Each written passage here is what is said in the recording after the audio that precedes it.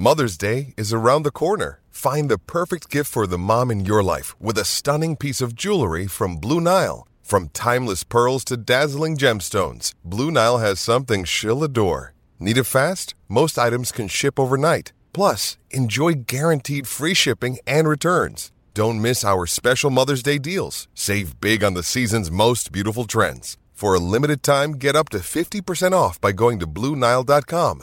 That's BlueNile.com. 630 CHED Inside Sports with Reed Wilkins. Weekdays at 6 on 630 CHED.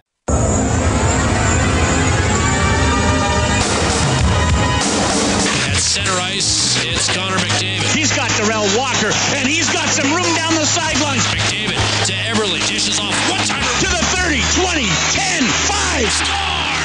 Touchdown, Eskimos!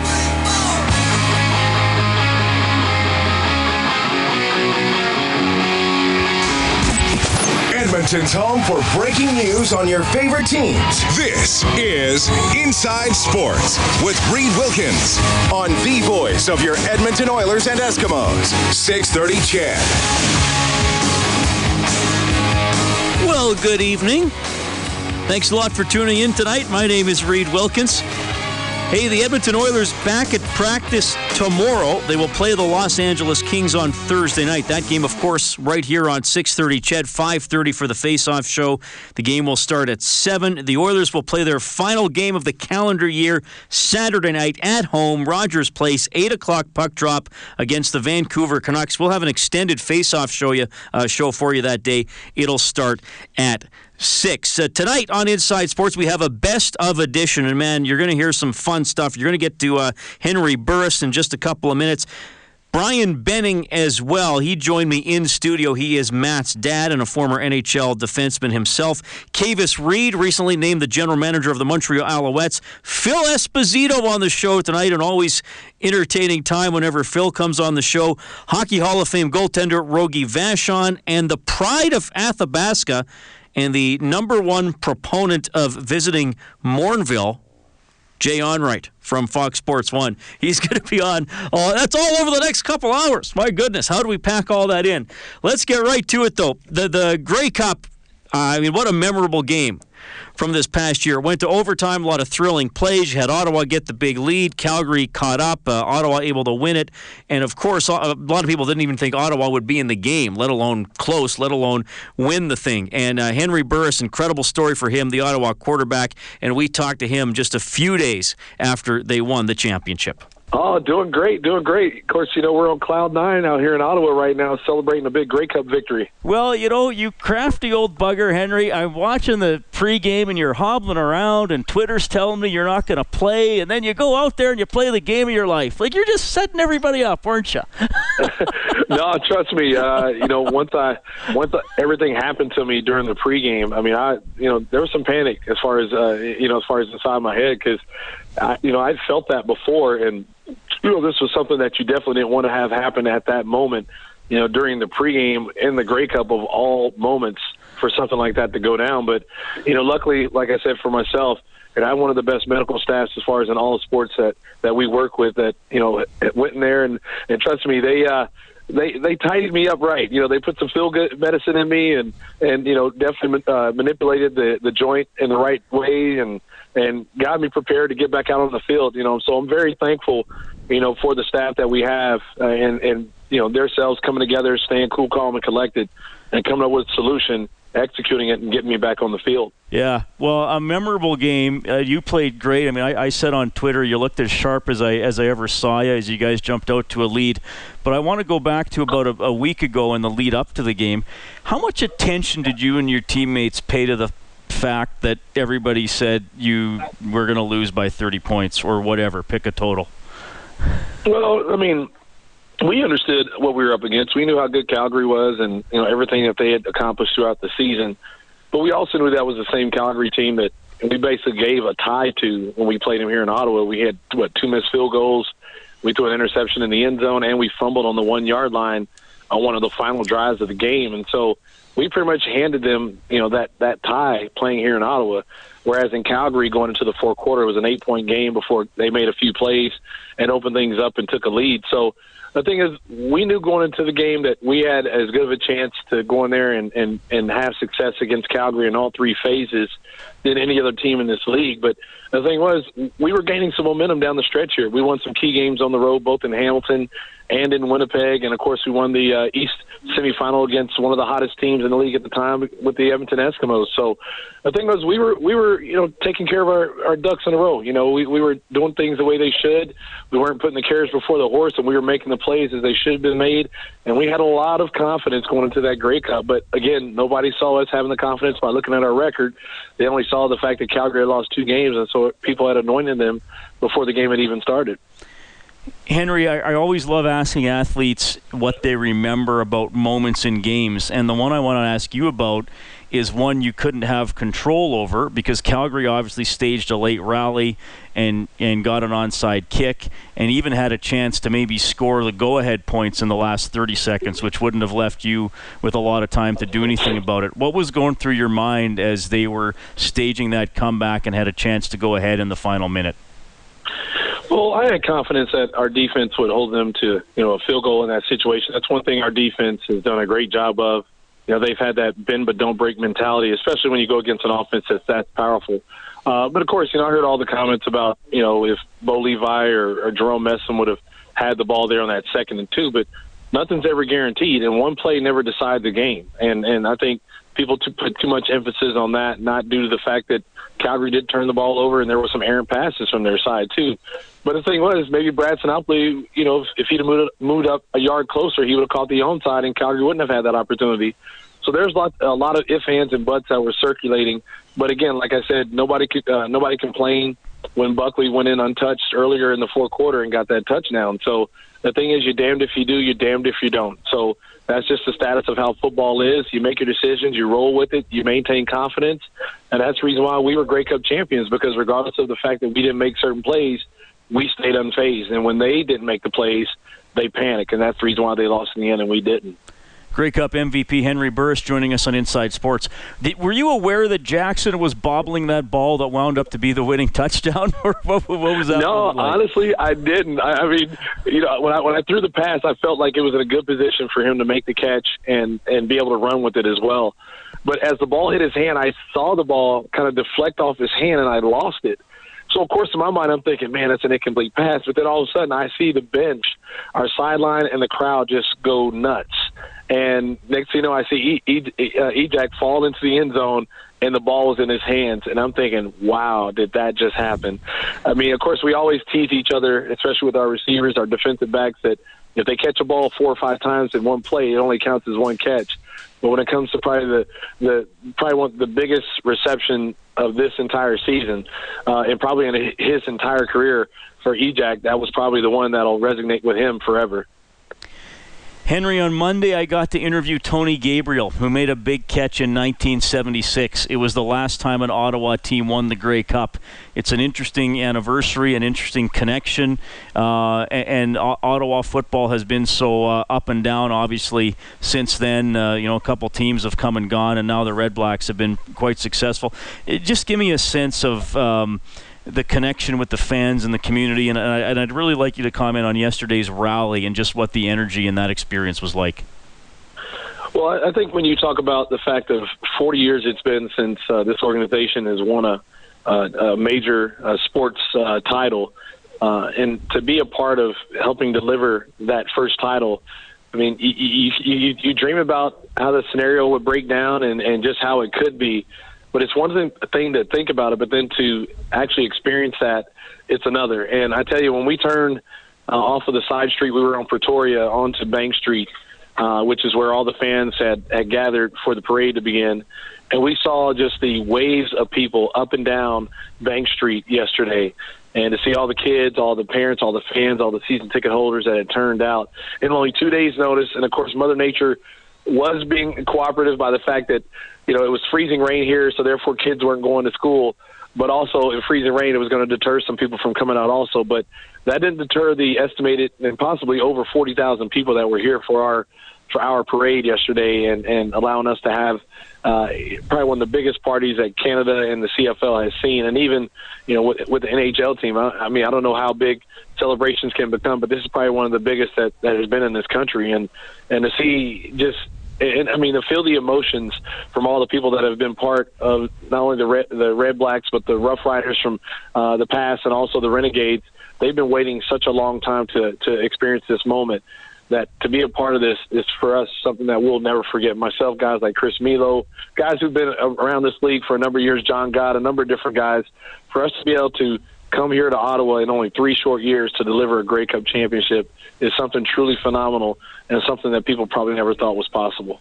All right, Henry, and before I let you go into the off season here, you going to play next year? Well, I tell you, I've had to field that question about 1,000 times right now. And, honestly, it's something I haven't even thought about yet. I mean, I want to sit down and talk with my family.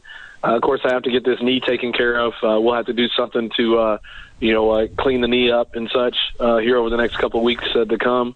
So, I mean, there's so many things that will have to happen before I make a decision. But honestly, I've always dedicated the month of December to my family, and I'll continue to do so. Right now, like I've told people always, right now we feel like we're in Vegas, and one thing you don't do in Vegas is talk about work. So I'm not going to do that right now. I'm going to enjoy this month with family and friends and with my teammates and with the city of Ottawa. And then once the holidays and everything's over, we'll take care of this in January. Well, that's a great answer, and I know you're going to be busy being a hockey dad. We talked about that when you were on a couple of weeks ago, so all the best with the kids' hockey season.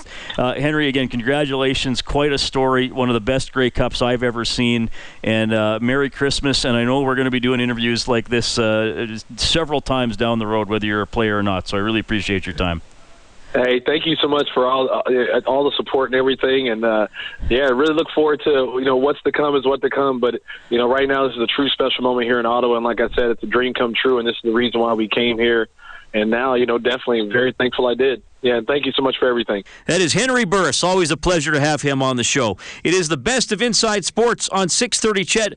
When we get back, you'll find out which of my co-workers has a very interesting tie to the late Alan Thicke. That's coming up here on 630 CHED. Hi, this is Ryan Nugent-Hopkins from your Edmonton Oilers. You're listening to Inside Sports with Reed Wilkins on Oilers Radio, 630 CHED. Okay, best of Inside Sports on 630 CHED. It was sad a couple of weeks ago. Alan Thicke passed away, great Canadian entertainer, huge hockey fan. And what's interesting here is, from a 630 CHED perspective, Alan Thicke is from Kirkland Lake, Ontario. So is my boss, the very first host of Inside Sports back in the 1990s, now the brand director here at 630 CHED, Sid Smith, also from Kirkland Lake, Ontario. So I talked to Sid a couple days after Mr. Thicke passed away, and I said, Sid, do you have any sort of a connection to Alan Thicke? An interesting connection. I always thought you were the most famous person to call Kirkland Lake, Ontario home. Yeah, I'm still lobbying for the sign, but they probably won't go with me. Well, especially now. Yeah. Unfortunately, we've lost Alan Thicke, who I didn't realize this till, now you see all his biography stuff. I just knew Canadian. I never even thought about it. From Kirkland Lake, Ontario. So I wonder if there's a Sid Smith, Alan Thicke, some sort of connection, magic moment, whatever. Yeah, this might be more than 6 degrees. I'm not sure, but no, I certainly didn't. I wouldn't say that I knew Alan Thicke, but he was my first, probably when I was working on my first radio station in Kirkland Lake, CJKL. He was sort of the first big interview. Probably him and Honeymoon Suite. Nice. But the connection was my mother was a public health nurse, and so part of what she did, she would go and visit people in their homes just to see how they're doing and help them out. And one of the couples that she would go visit on a fairly regular basis was Alan Thicke's grandparents, who still lived in town. And so she'd go over there, and this is right around the time when he's big and he's famous, so he would have done his Canadian talk show, and then he he had done Facts of Life, I guess, is probably what he was doing at that time. I mean, I don't have the best memory of this, but he was certainly big and famous. And anyway, so she'd go over and visit, and every now and then, she'd walk into their house, and Alan would be kind of lying on the couch watching TV like you do at your grandma and grandpa's house. And so she kind of got to know him a little bit over time, and he just kind of knew that, every now and then Mrs. Smith comes to visit grandma and grandpa and make sure that they're doing all right, and that's good. And so that relationship would have started before I got into radio, but then once I did, so now, and I wasn't there, but I can only sort of imagine the conversation with my mom going, "Oh, hey, Alan, like, my son's in show business too now. Like, you must have a lot in common." And so at some point, she was kind of my broker. She kind of, unbeknownst to me, I probably would have said, "Mom, like, please don't. Like, he's not going to want to come and get interviewed by some 19-year-old kid at the local radio station. He's Alan Thicke." But she was my mom, and so she said, "Hey, you probably would like to get interviewed by my son." And he's like, "Yeah, I'd like to get interviewed by your son." And so she told me that, and then she came home after she already talked to him one of these times and said, "Would you?" And I'm, "Well, yeah, of course. I wouldn't say no to that." And but I thought nothing would ever come of it. And then, 2-3 months go by, and he was coming back up north to visit his grandma and grandpa again. And he phoned ahead and said to them, and said, "Hey, I'm coming to visit. Did you want to call Mrs. Smith and see if her boy still wants to interview me?" So it was like this weird sort of thing. And so I said, yeah, sure. And he just kind of, whatever the day was, just kind of showed up at the radio station, walked upstairs and introduced himself to the receptionist and said, "I'm here to talk to Sid." So I was like a big deal around the radio station for a couple of days, right? But yeah, so that, but he, and I just remember that he was, as everybody's sort of been talking about, like from the very, very famous people to, regular folks that just had the opportunity to meet him. What I remember was he was just a really, really nice guy. Well, and that's such a Canadian story that he just went to his hometown, small town radio station because he probably thought, yeah, I should do it. And he's one of those guys. I mean, you never hear anybody say anything bad about Alan Thicke. No. Right? Canadians love him, and I think we love Canadian stars. We know you often have to go to the States to make it. But sadly enough, he passed away because of a hockey game. Right. But that's also, he kept playing hockey. Even Canadian. In L.A. where there's, and we love when, Mike Myers would slip his hockey references into Saturday Night Live or whatever, so that he always maintained that where we could always, poke people. So he's Canadian. He's Canadian. Well, and one of the things I do remember when I was talking to him, so he, because I was at that point, I didn't know much of his background other than he was from our hometown. But he went down south to go to school to, I think he went to Western in London, Ontario. And he was telling me he wasn't really a big student, but that was what you did to keep mom and dad and probably grandma and grandpa happy as well. And so my line of question was, well, and now, local boy makes good, and now you've got sort of, you're living the dream, you've got your dream job. And he was like, no, that's not my dream job. My dream job is to play in the NHL. And, he says, like, this is great, and I love it, and I appreciate it, and I know how fortunate I am, but I didn't lie awake staring at the ceiling as a 10-year-old in Kirkland Lake, hoping I would be, writing jingles for variety shows or acting on network TV. I was skating out onto the ice at Maple Leaf Gardens and scoring the winning goal. Yeah, that's incredible. I'm sure he was still thinking about that. Kid, he kept playing hockey. Sid, thanks for sharing that story. That's incredible stuff. Thank you. So there you have it. Pretty cool. A 19-year-old Sid Smith got to interview Hollywood big shot Alan Thicke when he was visiting his hometown. That is some cool stuff. This is the best of Inside Sports on 630 CHED. We're going to take a quick timeout. Brian Benning, former Oilers defenseman and the dad of current Oilers defenseman Matthew Benning, he's coming up.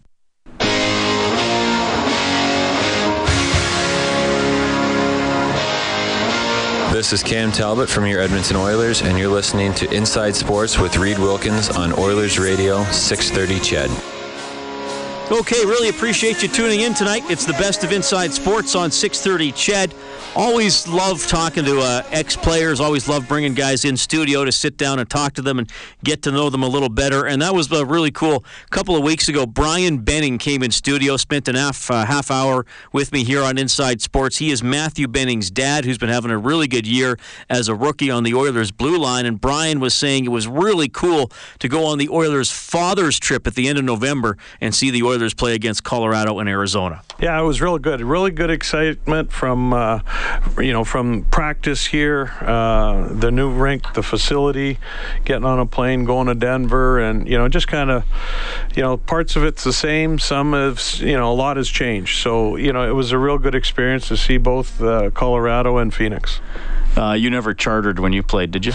We did. We in St. Louis, my first couple of years, we didn't. But then after that, in L.A. with Gretz and stuff, everything else was a charter. And then when I ended up in Florida, pretty much the whole league was chartering at that point, and it really made the travel a lot easier.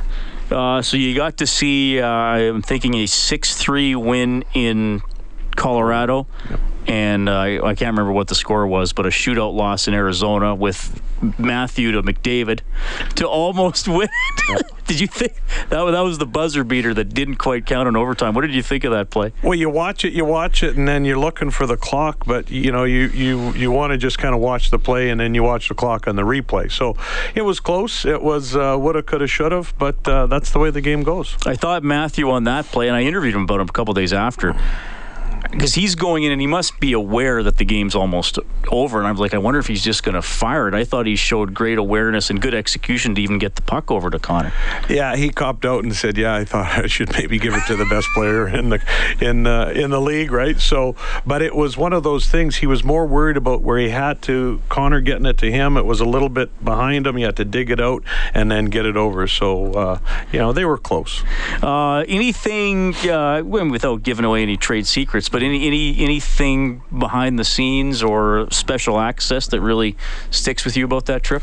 Well, I got asked a lot by the other dads what's changed, what's the same, right? So, the game's a little bit faster, I think. I think that the guys are better athletes. The guys are, they live it, they breathe it. It's around them a lot with technology nowadays. That's the biggest difference that I saw is the videos. These coaches were unbelievably positive. They were motivating and not intimidating. In our era, maybe there was a little bit of, do this or else, right? But they break down the video guy was unbelievable. He could help the guys, give them their shifts, recap some stuff, all learning traits. Coaches would come around if there was a positional thing, and now it's so detailed. It's where your feet are pointing, where your stick is, those types of things. But the positiveness for power play, penalty kill, option 1, option 2, option 3, there's lots of things for them to work off of, and they're trying it. I know everybody says shoot, but coming from Matt, that's one of his things. He says this league, they do an unbelievable job of getting in those lanes and blocking shots. So you actually have to go out of your way to take that extra step or two and get pucks by, and if it goes by the first group, maybe the second group fronts those shots and it's blocked. So it's still the same game, and they do try their best, and the two things that they do control is knowledge of the game and effort of the game, and they do a lot of good things out there. So the dads got to sit in on a video session or get exposed to some of it? Yeah, so the morning skates, we were a part of that, and pregame, meetings too. They talk about a forecheck or a D-zone coverage, or what they're going to do, and so very technical, very positive, and I wished we had that when I was there, because I really like that stuff. I like to know what the other teams are doing on a forecheck and have different looks, so you can prepare mentally and visualize, how you're going to get out of those situations. Back in our day, the games were, the tape you had was a week old, and there's a different lineup, and, it's start and stop on the old VCR, and, or you're on the chalkboard. Yeah. Well, I mean, you played until 95, so it's not as if there wasn't. We shouldn't make it sound like you played in the 30s, but so there was video. But you're right, it wasn't digital. And I mean, the media got a tour of the dressing room when the building was opening, and I mean, we still get to go into the dressing room area to do interviews, but it was one time only to see the workout room and the video room and the little personalized video stations guys can even go to in an intermission to watch their shifts from the previous period. I mean, that just blew my mind. Yeah. And, that's been around now. Matt did that in college. As a dad in Edmonton, he was in Boston. I could look at his, get access to the website and then, look at his shifts, power play, penalty kill in a college game. So it's out there in basketball and football, and the programs are out there for a lot of this stuff. Brian Benning joining us in studio, Inside Sports on 630 CHED. You're a hockey dad, but obviously you're also an NHL hockey player. Was that with Matt growing up as a father who played in the NHL? Did that ever unfairly or alter expectations people had for him? Did he ever face, do you think, any pressures or expectations that maybe you'd hoped he wouldn't have had to because of that? I would think there's some pressures involved with that, right? I think that our family doctor told us that, in just preparing and all this other stuff, you want to do this, and this, but understand that, you were a pro player, and, whether you're a novice or Adam or in Pee Wee, it's going to be, does he make it because he's good enough, or does he make it because Dad's coaching and he played, right? So you get to that, but, I've been fortunate. Matt's, all of our children have been very contributing factors to their team, and that's never the case. But you know what? It does, and we went a path of college and USHL. We played in the AJ, and then it just kind of took a lot of that pressure away, being away, honing your game, working on your strength, your speed, those types of things, and with that brings confidence, and be patient. It's not a race to get to the NHL. Dave King said to me, when I was a top draft, top this, top that, and when I got to the Canadian Olympic team, he said, offense will get you here, but defense will keep you here. So, do you want to play 2 years or 10 years? So those are the types of things that I could send now to my children and say, you know what, you got to understand the D side of the game. If you can play D, you can play at any position. You can work on your offense. You can do this, but you got to have the trust of the coach that he trusts you being out there. And, we really preach the hockey IQ side of things. Yeah, that's a good point, the trust of the coach. And I know sometimes fans question ice time and, this guy doesn't look like he's ever going to score, but sometimes the answer is, because the coach thinks he's reliable, because he might not be a superstar, but he'll do the same thing on the ice every single time. And probably Chris Russell and Mark Letestu are two good examples of that on this year's Oilers, just off the top of my head, for examples.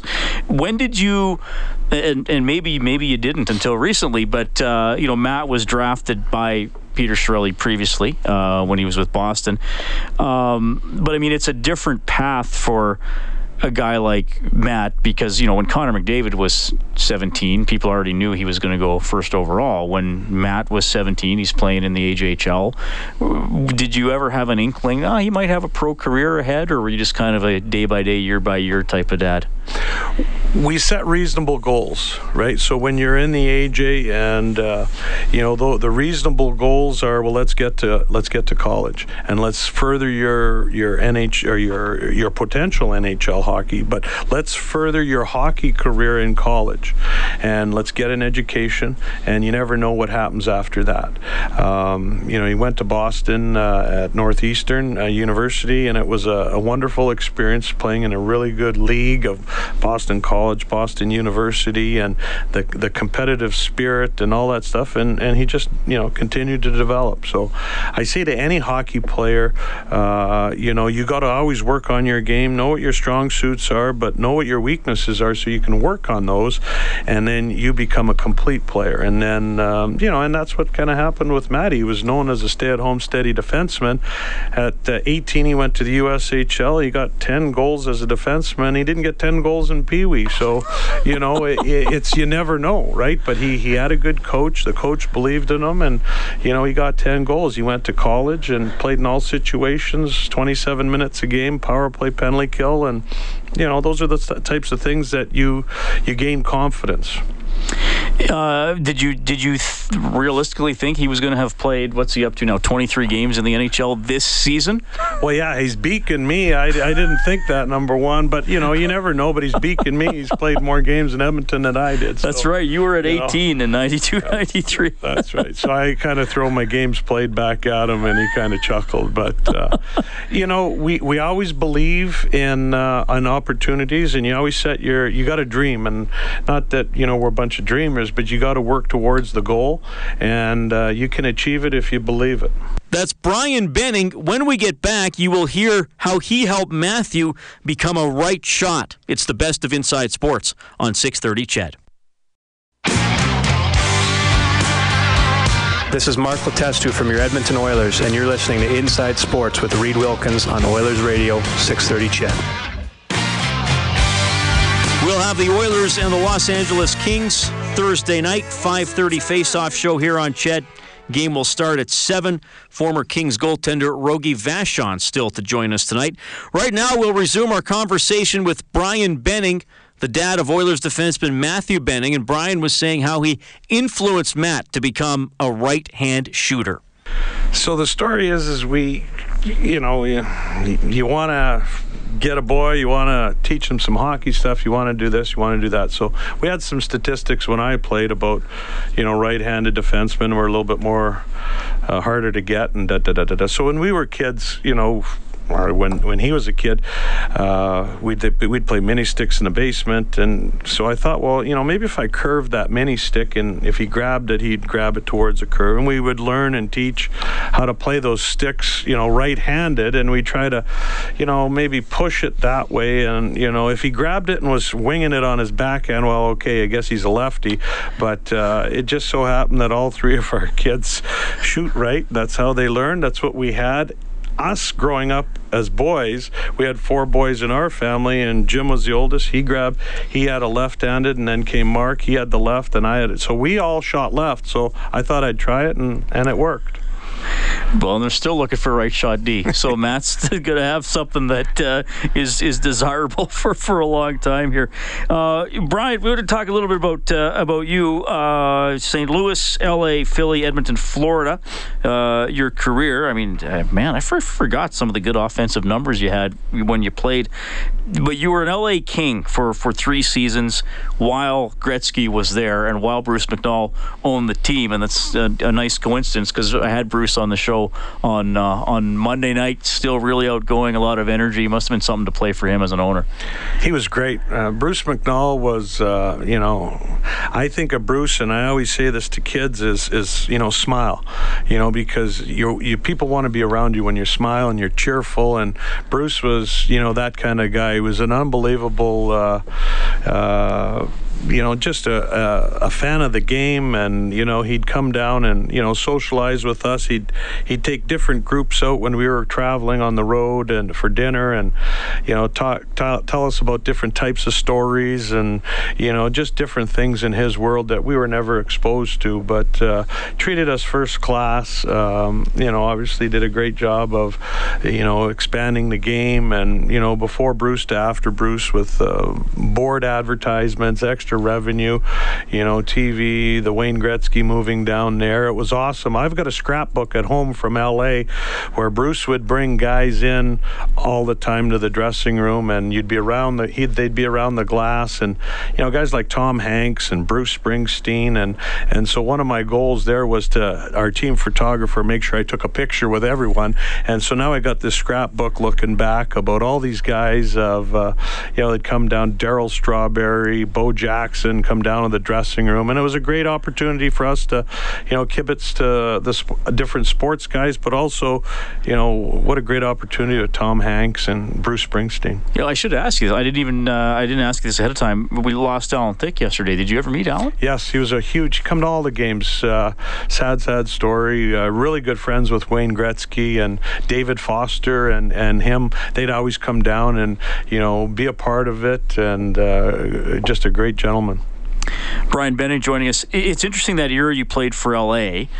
LA is obviously a great place to visit, and I suppose if you were a hockey player and wanted to wear shorts to practice, it'd be where you wanted to go. But until really McNall bought them and he was able to acquire Wayne, and I know here we still call it a sale usually, bought Wayne, I don't know if there was the expectation that the team was ever going to do very well. They often didn't in the tough Smythe division those days. I guess McNall and Gretzky must have, it made players want to be a king, not just for the LA lifestyle, but because they moved up in the standings. I know, and just after you left, they finally made a cup final. Well, I think a couple factors that, they had ugly jerseys, so there was one thing that nobody wanted to go wear that purple and gold. Obviously after the game was, pretty flamboyant around LA in the late 80s, early 90s, right? So there was big hair in those days. But, when you look back at it, he created a culture, and, getting Wayne was one of it, but, getting Larry Robinson out of Montreal after 20 years, things that I remember, I was 21, 22, and roomed with Larry Robinson, right? He showed me how to the ropes, and another good guy that Charlie Huddy was there, was an exceptional gentleman. Learned a lot. John Tonelli. These are guys that have been through it, and when I look back at it and I say those guys that were early 30s could really contribute, really settled things down and put our focus on where it needed to be. There was a lot of hype and the expanded salaries and stuff in LA and all this other stuff, but Bruce was unbelievable, and I loved his stories. That's all I can say is there. If he ever writes a book, it'll be a bestseller, because his wealth of knowledge and deals. He was a deal maker and just a super guy. I got to tell one story. Yeah, for sure. Goes to Winnipeg, and here's a guy in a black Armani suit, white shirt, and black tie, and But the type of guy that he was is, a dad would be there with his son, and he'd be looking at whether it was a Winnipeg, buying his kid a jersey or a hat, and Bruce would kind of hang back a little bit, and then when they went to go pay for it, Bruce would step forward and just chip in and say, what, I got this one, and he did that all over. Act of kindness was everywhere. Yeah, that's great. Brian Benning joining us on Inside Sports tonight. You played in an era where there was more fighting than there is now. You weren't a goon by any means, but you had some years where you were over 100 minutes in penalties. And now with Connor McDavid on the Oilers, almost every night. How do we protect? Why didn't Lucic fight that guy? Why didn't Kassian jump? Why did Kadri get away with that? Mm-hmm. As an ex-player, you've been out there, you've been in those battles, you've been in those moments. How do you weigh the response? How do you know what the right response is at the right time? Well, let me go to Gretz's era, right? Yeah, there was a little bit of that, but you know what? Wayne Gretzky was really difficult to hit, and he was difficult to touch. And not that he was fast or really strong, but he was just, really greasy in his vision, and he had an unbelievable knack of knowing how far he could go before you would stop and turn back. And then not only that, the one story that, I'm a young guy and I North Side boy, so I kind of figured out real quick that if I got him the puck, I had a really good chance to get an assist. And, so I would figure out, I asked him one day, well, where do you want me to go when you got the puck? And he said something to me that lived for me forever. He says, I can't tell you where to go, kid, but you go to the opening and I'll find you. So it was a really, it really was simple, but it made sense. But that's how he kind of thought. He kind of could see everything, and his vision was unbelievable. How did you protect him?